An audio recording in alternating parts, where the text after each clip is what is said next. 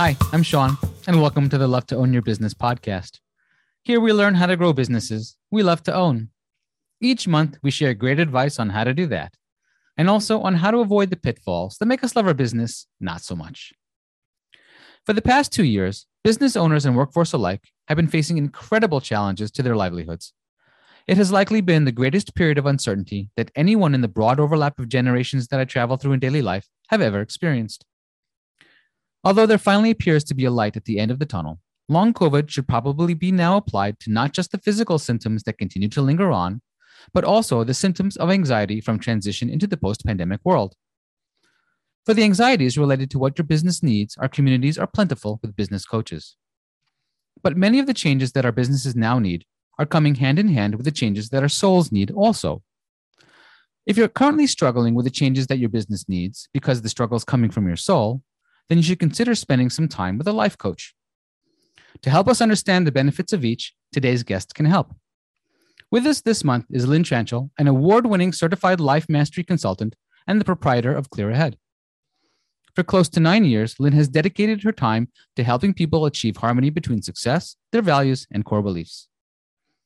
Today, we'll be talking about what it means to have full spectrum wealth, and how a life coach can provide valuable insights for coordinating the success of your soul with the success of your business, and also the other way around. So, hi, Lynn. How are you? Hello, I'm doing great. How are you? Great. Thank you very much for coming on. Oh, thanks for having me. Why don't we start off by give us a little bit of background of how you came to become a life coach and Clear Ahead.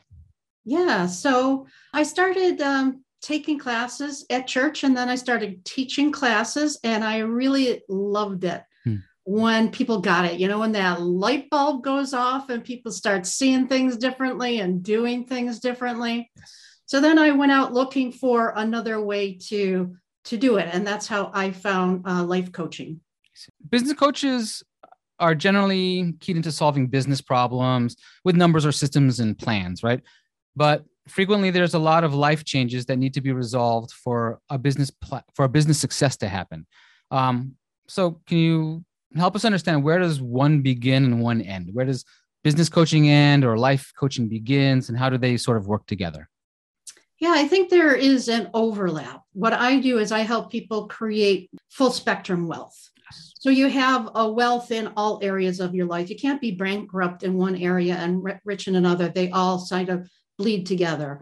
So I help you create a vision in your health, relationships, your vocation, and then the amount of time and money freedom you want in your life. And where the overlap occurs is in the business part of your vision, because you have a vision of what you want your business to look like and to be like.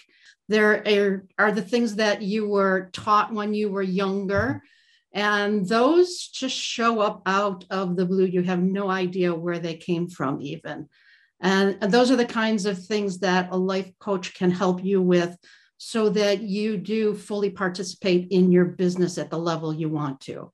What are some of the most common ones, like from a business perspective, like the things that I sort of like to, I guess we most frequently come across is sort of the release of control, right? So how do we now trust others? How do we sort of instill the trust in ourselves to be able to delegate? Like that might be one, right? What are the other kinds of stresses that you see? Yeah, one of the big ones I see is what's called the Lone Ranger syndrome, thinking, like you said, you have to do it yourself. Then nobody can do it as well as I can do it, so I have to do it all. And that just leads to burnout. It leads to you trying to do too much, which means you don't do the right things. So everybody has areas of their life where you might call it a zone of excellence or a zone of genius, where you're really, really good at it and it's easy for you. And very often as business owners, we feel as though we have to do everything. So we're doing the day-to-day, whatever, and we're not good at it, which means we don't do it well. It takes longer, and it just makes it more difficult for us. If we allow ourselves to hire somebody to do that, maybe a subcontractor that is excellent at that. For example, one of the things that I'm looking at is having somebody do my social media for me. because the social media stuff changes so often. I want to concentrate on coaching, not on the different changes that are going on in LinkedIn and Facebook and Instagram and all of that other stuff. Yeah. So that's not my zone of excellence. And I'd much rather have somebody who is good at it do it because they do it better. Yeah, you have to accept that we're not great at things. It's sort of like looking at themselves in the mirror and going, yep, I'm really good at this, and being confident in what I'm good at, and also being confident to give up what we can't, right? Yeah, definitely. Yeah. So COVID, big changes over the past 2 years, business is changing left and right as we see it. Are you getting a lot of people having difficulties transitioning, now re-examining what's important in life, and then taking that back and how to shape their businesses? Yeah, there is actually, I read this, I don't know what the exact statistic is, but there are more people starting businesses now than ever before, because they discovered that working outside of the corporate world was more fun. They could schedule their own time. They can do what they wanted to do. And people are starting those up left and right. I recently came across this concept, post-traumatic growth. You very often hear of post-traumatic stress, but there's also, when you are in this trauma, you can either allow it to propel you forward or to keep you where you are. And I think a lot of people are going after that growth, seeing things differently. Right. It's true. What kind of advice do you give to somebody going through this growth period? What are the top things that, let's say, the top 3 priorities they should be examining? Well, first of all, having the vision of the life you would love and the business. So the vision of your life in those main areas. And it's really based on what you would love, not what do you think you can do, not what does the economy say I can do, my education, but really what you would love. And then what you want to do is become that person, step into being that person. I'm sure that many of your viewers have heard of the law of attraction. You attract what you affirm. Yep. But that's really the secondary law. The primary law is the law of vibration. So you want to be in the vibration of that person. You want to assume the wish fulfilled, so to speak. So if this is who I am, what would I do this morning? Well, how would I walk out the door? What kind of books would I read? What kind of TV shows would I read? Who would I interact with? How would I interact with people? So it's being in that vibration of the end result and then taking action from there. And action is really the key. Nothing happens without action. Yes. It's just like electricity.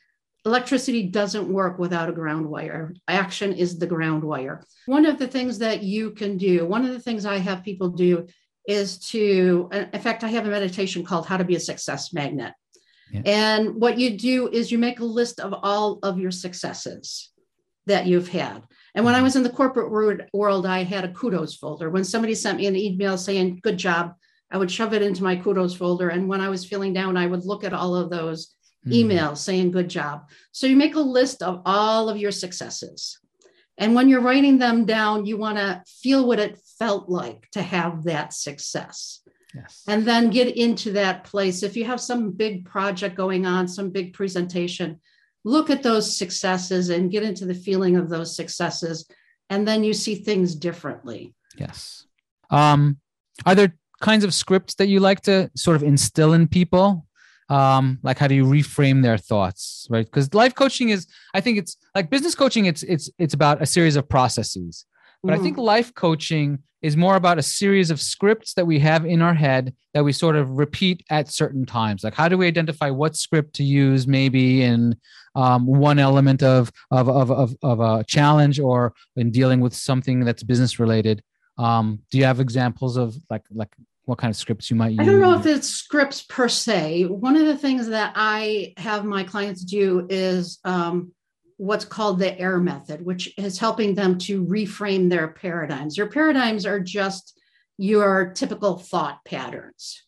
So your thought habits. So when you just pay attention, and it's AIRR, the first one is awareness, to just notice when you're having those thoughts that are keeping you from moving forward. And then the I stands for interrupt. You want to interrupt it, say up until now, or a part of me feels this way. And that kind of stops the paradigm, the thought habits from continuing and taking hold. And then you release those thoughts, and then you replace them with what you want. Again, based on where you want to go, what would be something that you could think of that will support you in getting there? And then the last piece is action. Again, everything is action. So you want to get into the thoughts, the feelings, and then take action based on those. And when your thoughts, feelings, and actions are all aligned, that's when you have the best results. Let's flip the questions a little bit a second. So if I'm an employer and I'm experiencing a lot of turnover in my workforce because their souls are being awakened to a different, I guess, mindfulness about work and what work means and what's important to our workforces. What are you hearing about the individuals that are now starting their own businesses? Maybe not necessarily because they originally thought that that's what they wanted to do, but sort of because that they're not happy where they were. So it's more of a reaction to being unhappy to start the business than a purposeful, it's time for me to start a business. What can we do to help employers think about what's going on in their employees' minds, not just about what the fulfillment is, but what is it that's sort of the life coaching side of things that you would probably see from your perspective that's going on? Yeah, I would have the employers, the managers, whoever, just communicate with them, ask them how they're doing, ask them what they like about things, what they would like to see changed. I think communication is the key to everything. And they've actually found, and I'm sure you know this, it's proven that employees, money isn't the reason they do the job. It's the other things that go along with it. So if you can provide them with something that they like to do, like even be able to work from home. If they like to be able to work from home, provide that. Just communicate with them and see what it is that they enjoy doing with the different aspects of their job, and just enhance that side of things. So communication is really the key to everything. You bring up a good point. So now that COVID has come, are you seeing changes to the way people define their success? You know, a lot of people, success to them is that they're here and they're able to pay their bills. And to other people, success is something bigger than that. Being able to be happy and to move forward and grow. So don't wait for something big to happen to celebrate. Celebrate every single step that you take, and that just reinforces the good feelings and the good attitudes, and keeps you in that place of seeing more good. Yeah, agreed. Are you hearing people coming in and saying that, oh, before COVID, I thought this is what my success was going to look like, but now after COVID, I think this is what success should be, or this is how I'm viewing success now? I'm trying to sort of see a bridge what was pre-COVID and post-COVID. The world is changing, and I look at like my peers, and I see a lot of people doing a lot of self-reflection that they had not done before.